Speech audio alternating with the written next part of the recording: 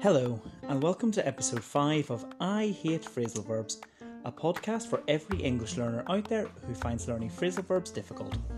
I'm your host, Jordan Little, and I'm going to be talking you through 3 phrasal verbs today. Go along with, go on, and go through with.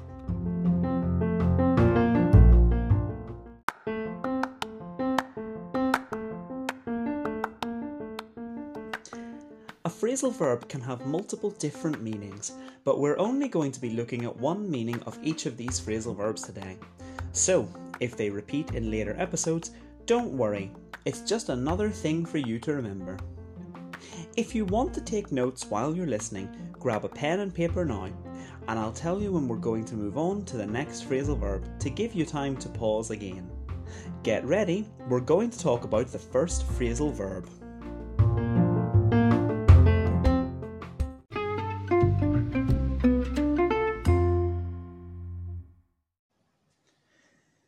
So, the first phrasal verb is go along with. Do you go along with everything your friends want to do? If your friends wanted to jump off a cliff, would you go along with them? When you go along with something, it means you support that idea. More often than not, you will hear this being used as an excuse. I was just going along with it because my friend was into it. I never really thought about it. So here's some examples. What do you have to say for yourself? I was just going along with what they wanted to do. I've never drank alcohol before in my life. You always go along with whatever Shannon says, even if she's wrong. He wouldn't have been arrested if he hadn't been caught going along with what those 2 idiots said. I'm easy. I'll go along with whatever you decide to do. So, go along with him, go along with the plan, go along with her, went along with them.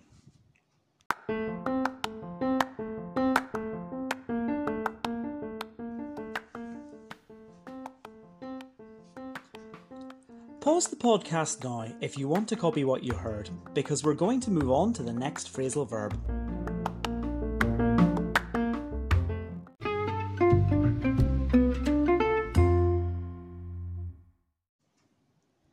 The next phrasal verb is go on, which we use when something happens or continues. That sounds a little confusing, but really it's very simple, and a phrasal verb we use quite often. Remember, if you're confused about a situation that is currently happening or happened before, a native speaker is more likely to say, "What's going on?" or "What was going on?" than "What happened?" or "What's happening?" Here are some examples. I hear a loud noise. What's going on? What was going on out there? It went on raining all day. I know what was going on. I was there.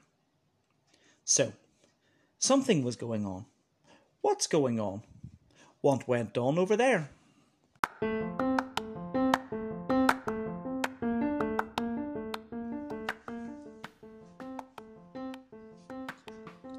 Pause the podcast now if you want to copy what you heard, because we're going to move on to the next phrasal verb.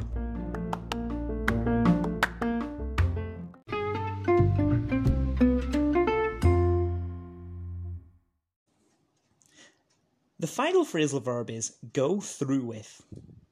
I had been thinking about starting a podcast for a while, but I finally decided to go through with it when I heard about Anchor FM and discovered it's not as difficult as I thought it would be.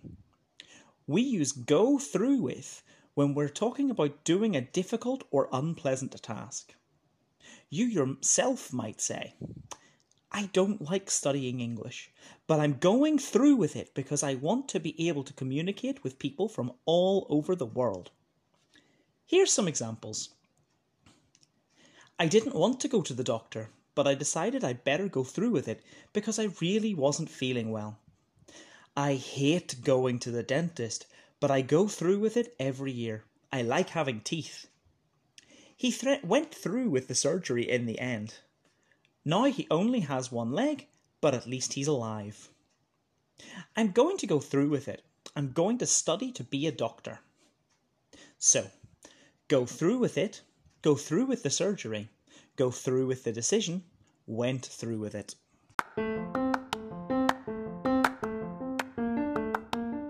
So that's our 3 phrasal verbs. Hopefully it's a little bit clearer how to use them, but in case it isn't, listen to this short story and see how many times you can hear the phrasal verbs used and the different situations they're being used in.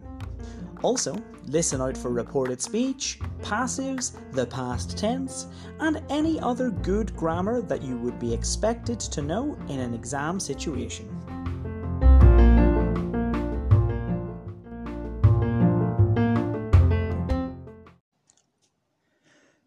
"What's going on?" the boy asked. "I heard a loud noise." "Shh," his mother said. "Be quiet. Get under the table." "But what's going on?" "Some bad men are coming into the bank," the mother said. "Get under the table and don't make a noise. If they see you and speak to you, go along with whatever they say. Don't worry, son. We'll get through this." "I can't believe we're actually going through with it," a man's voice said.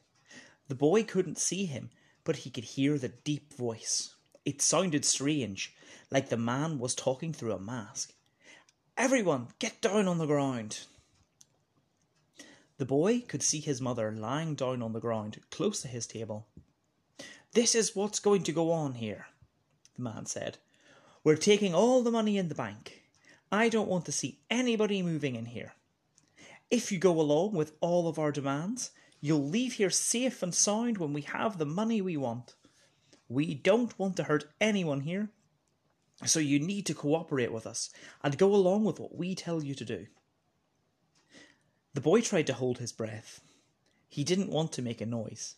He looked out from below the table at his mother, who was lying on her stomach, trying to look up at the bad man.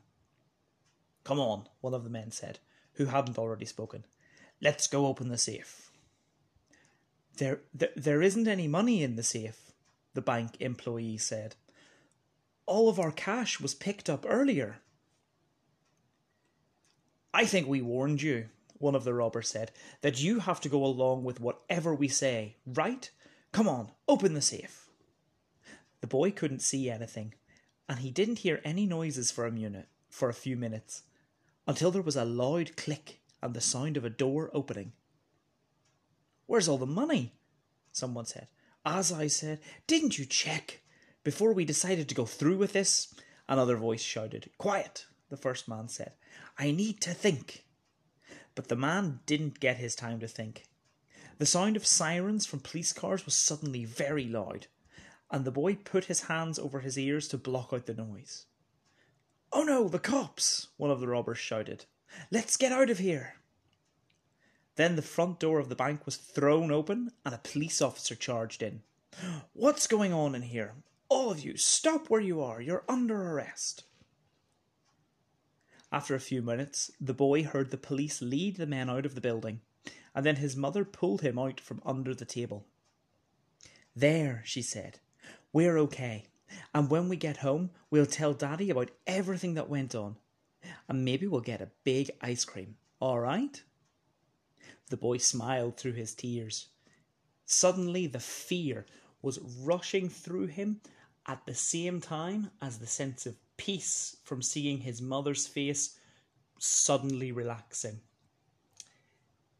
He smiled, he nodded, and he hugged his mother.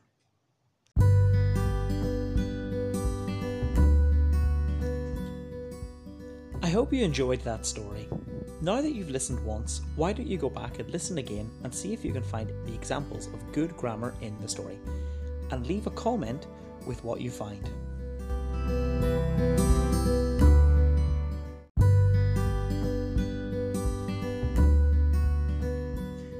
This has been episode 5 of I Hate Phrasal Verbs. If you have enjoyed this podcast, please leave a comment or vote and share it with your friends and classmates.